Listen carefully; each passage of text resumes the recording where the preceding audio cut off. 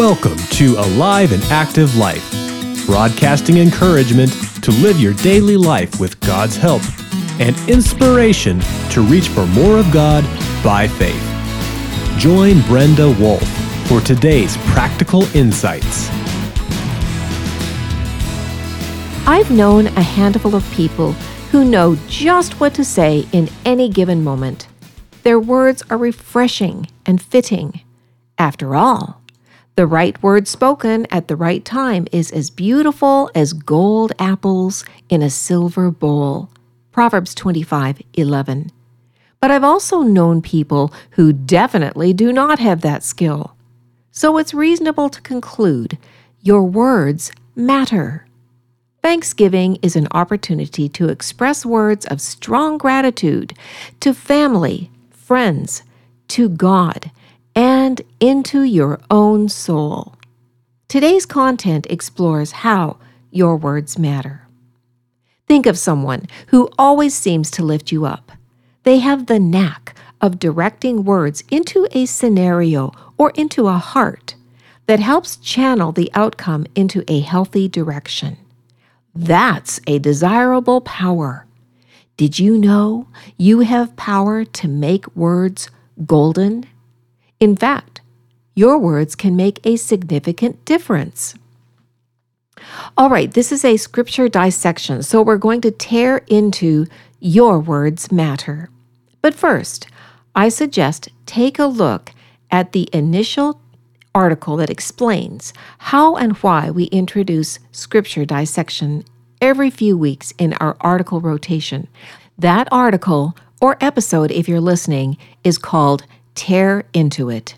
For today's content, let's tear into Ephesians 4:29, especially as we go into Thanksgiving. This message is full of instruction. Incidentally, did you know Scripture takes a strong position about what you say? Ephesians 4:29 says, "Do not let any unwholesome talk come out of your mouths, but only what is helpful for building others up according to their needs, that it may benefit those who listen." Apparently, what comes out of your mouth matters to God. So let's look at each phrase of this verse and pull out helpful directives for Thanksgiving and for everyday living. So, Ephesians 4:29, there are 4 basic elements. First, do not let any unwholesome talk come out of your mouths. Second, but only what is helpful for building others up. Third, according to their needs. And fourth, that it may benefit those who listen. So now let's dissect Your Words Matter.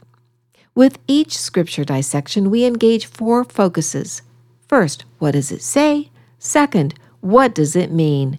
Third, make it personal. And fourth, make a commitment. So first of all, what does it say? Simply put, this verse says your words matter, but they matter in very practical ways each day. This verse identifies what not to talk about, any unwholesome talk. It should not come out of your mouth. But it also says what to talk about. Incidentally, it gives some pretty interesting and creative descriptions of what is good to say. Again, first of all, only what is helpful for building others up. Second, according to their needs. And third, that it may benefit those who listen. So that's what this verse says. The second thing we're going to look at is, what does it mean? Let's start with unwholesome talk. And to do justice to this question, I'm pulling a variety of translations of this same verse to see how they express ideas of unwholesome talk. The first translation, do not let unwholesome, and it says foul, profane, worthless, or vulgar words ever come out of your mouth. The next translation, let no harmful language come out of your mouth. Third, when you talk, don't say anything bad. Another one, don't use bad language. How about this one? Watch the way you talk. Let nothing foul or dirty come out of your mouth. Or this one, do not let any unwholesome talk come out of your mouth. Here's another one. Watch your talk. No bad words should be coming from your mouth. And this, don't use foul or abusive language. And then another one, let no worthless word proceed out of your mouth. And a couple more, let no evil talk come out of your mouths. And finally, don't let even one rotten word seep out of your mouth. Well, those various translations, and there are many more, give a picture of what not to talk about. At the same time, what to talk about looks more like this. The phrase, only what is helpful for building others up. Words are supposed to be helpful to others, to quite literally build them up into who God created them to be. Now that takes wisdom. The second was according to their needs. The words spoken need to be specific to another person's needs. What will help them to be more like Christ, to be encouraged, to be refreshed, and so on? Now that takes discernment. And then the third portion was that it may benefit those who listen. What you say is for the hearer's benefit, not yours. So don't say something to make yourself look or feel better. Say what God wants spoken into another person's life.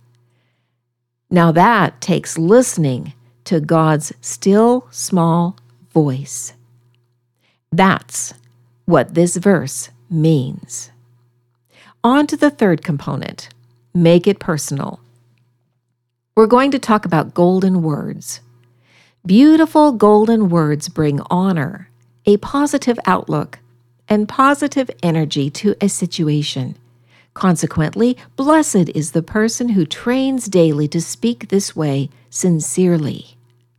It's noteworthy that God's written word is filled with golden words, and God's living word, who is Jesus, the God-man, always speaks wisdom, healing, understanding, compassion, hope, and power. The very idea that God spoke all creation into being is incredible. Consequently, shouldn't your words match the flavor of God's words? After all, you are formed in His image. You have capacity to speak in ways that persuade, inspire, include, define, provide justice, and advocate for others. Why not bring some gold into every interaction? Well, we've talked about golden words. Now we're going to have to talk about terrible words. Poorly chosen words create another kind of power, but it does not lift others up. Those words create tension, upset, and confusion. As you know, our world is full of terrible words. Yet, friendships, family, and community interactions are valuable. So shouldn't we bring our best words into those places? You've known people who use terrible words, and they can make those words sound so good, smooth, slippery, slathered with too much of nothing that helps. Or they can sound cutting, cruel, rude, and unkind. They sound self-serving and self-promoting. Scripture is full of warnings about words. Proverbs 29:20 says, "Do you see someone who speaks in haste? There is more hope for a fool than for them." So even hasty words are unhelpful. Poorly chosen words mess with your heart, your attitude, and your purpose. And I can confidently say they also mess with another person's heart, attitude, and purpose. You know what I mean from your personal experience when poor words have been spoken into your life. You have power to avoid terrible words. Clip it. Hold your tongue. Go to prayer, even right in the moment, and humbly ask for God's words in place of your own. Well, Thanksgiving words also matter. Yes, Thanksgiving is an opportunity to take inventory of your words. Subsequently, how thankful are you? How kind, gracious, and solution-oriented? When things go poorly or others sin against you, do your words slip away from a platform of gratitude? Interestingly, even in conflict, a thankful heart has power to solve problems. And so, if another person responds poorly, you have the power to keep your own heart from sin. God commands to give thanks in all things, 1 Thessalonians 5:18. So that's your platform of gratitude and word usage.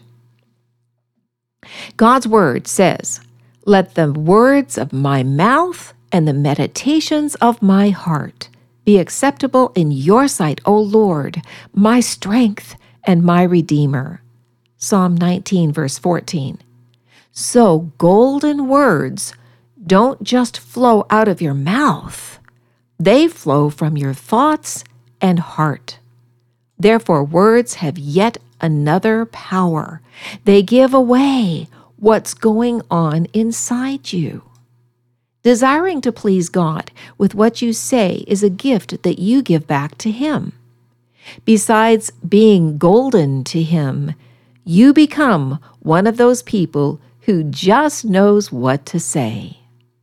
This Thanksgiving, will you join me in taking inventory of words, attitudes, thoughts, and actions?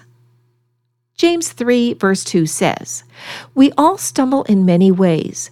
Anyone who is never at fault in what they say is perfect, able to keep their whole body in check." Let's make it our goal to be perfect, as our Heavenly Father is perfect, from Matthew 5, verse 48. So that was the section under Make It Personal. Now we're going on to make a commitment. First of all, as you take inventory of your words, what do you notice? Next, have you wielded the power to be one of those people who just knows what to say no matter what? The third thing I would ask you, wouldn't that be a great target to aim for? Not only would you benefit from such an endeavor yourself, so would everyone else who knows you. Then the fourth thing I would want you to think about, since words represent meditations of your heart, what do you think about during most of your day? The fifth thing to think about, do you keep thought and word standards high, or do they slip under pressure? And then the final thing, why not take inventory this Thanksgiving to test your words and thoughts? Let them be pleasing to God. I have a special announcement for the month of November. I want to invite you to participate in a free online course we are offering during the month of November. It's called Prepare for Christmas Without Missing It. You can jump in all month for tips and ideas to navigate busy Christmas days. You'll find step-by-step strategies and practical ideas. The content shows how to enjoy a peaceful yet meaningful Christmas. You may be the Christmas point person at your house. Be ready to create an atmosphere of excitement, richness, even magic, and fun memories. Set aside the stress and frustration that often accompanies the holiday season, and instead connect with Emmanuel, God with us, in a deeper way. See how to create time and energy to connect with people and special traditions. If you experience sadness, depression, or grieving, there is even a session designed to help you find fresh hope and a bit more joy. So sign up for this free resource today and prepare for Christmas without missing it. It's not too late to sign up because you have to the end of November. Go to this page, www.aliveandactivelife.org/courses. I also want to tell you about a couple of other really great holiday resources.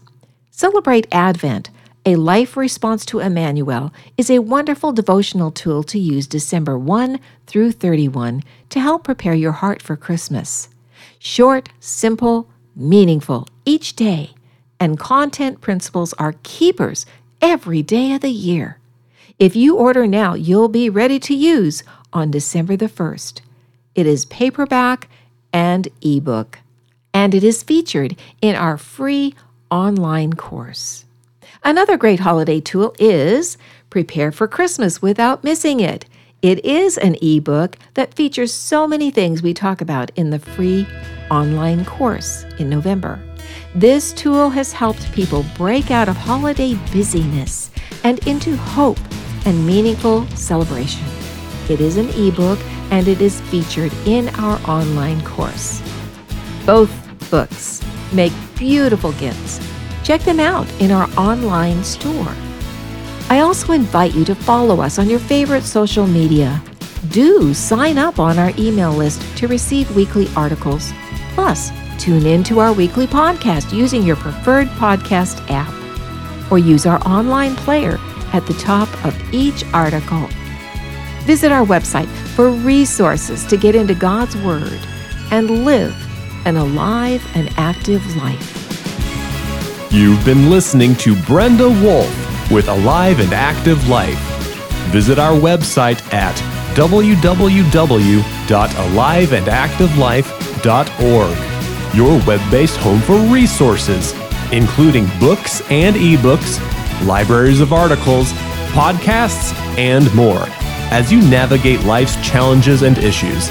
Sign up on our email list and subscribe to our podcast to stay current with the tools you need to be the person God designed, living an alive and active life.